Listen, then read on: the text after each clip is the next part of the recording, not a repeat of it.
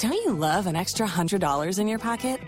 Have a TurboTax expert file your taxes for you by March 31st to get $100 back instantly.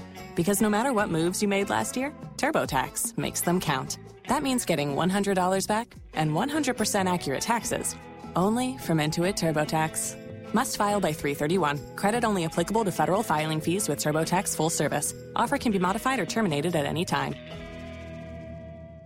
Live team coverage and a little deeper dive into one of our top stories here yesterday. And the pedestrian bridge over St. John's Parkway in the Durban area is closed and will be for the foreseeable future. And this is another time it's happened after another crash. There was a deadly crash in the area yesterday as a single car was headed southbound off of 9B, making that very sharp left-hand turn onto St. John's Parkway, ultimately crashing into the beginning of the pedestrian walkway and into the tree line.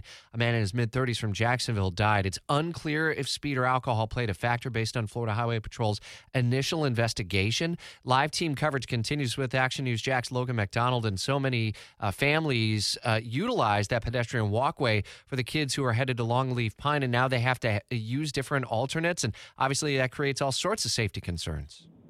Yeah, safety concerns are nothing new with this road. Kind of like you were just mentioning, this is a road that has had its fair share of crashes in the past. This is just one of the latest, with one of those crashes being just over a year ago where a truck crashed into the pedestrian bridge, closing it for months. And now again, we're seeing a car yesterday who hit the curb and flew airborne into the side of the pedestrian bridge, now yet again closing it.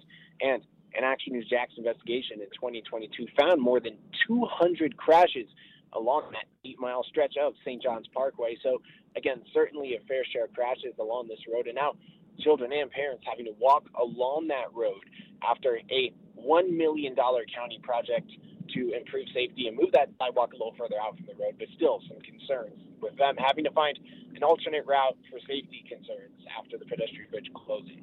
I think I misspoke a minute ago. It's Liberty Pines Academy, not Longleaf Pine Academy, but that's Liberty Pines Academy that would be impacted.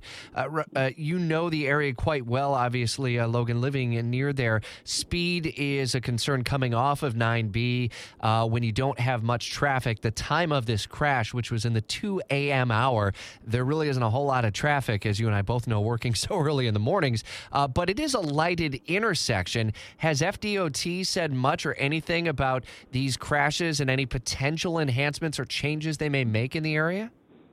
So they did say that they'll be looking at, safety enhancements. What those are, that's still kind of unclear. But yeah, as you were just mentioning, I live right by Durban where the Cinemark and the Walmart and all that is. And, that road, it's kind of where the interstate just kind of curves right into, kind of like naturally blends into and curves into one of those 45 mile per hour, like kind of semi-residential roads. Mm-hmm. And it just kind of happens to where, there's that slowdown on a sharp embankment. And, it certainly could be a recipe for disaster. And that's why we've seen so many crashes there along that road that now children and parents are having to rely upon to walk along without that pedestrian bridge after that crash yesterday. All right, Logan MacDonald, part of our live team coverage from Action News Jack, says we don't yet know all of the factors that contributed to yesterday morning's crash, but a lot of damage to the base of the pedestrian bridge if you travel on St. John's Parkway. It's pretty evident. Structural engineers were on site yesterday, by the way.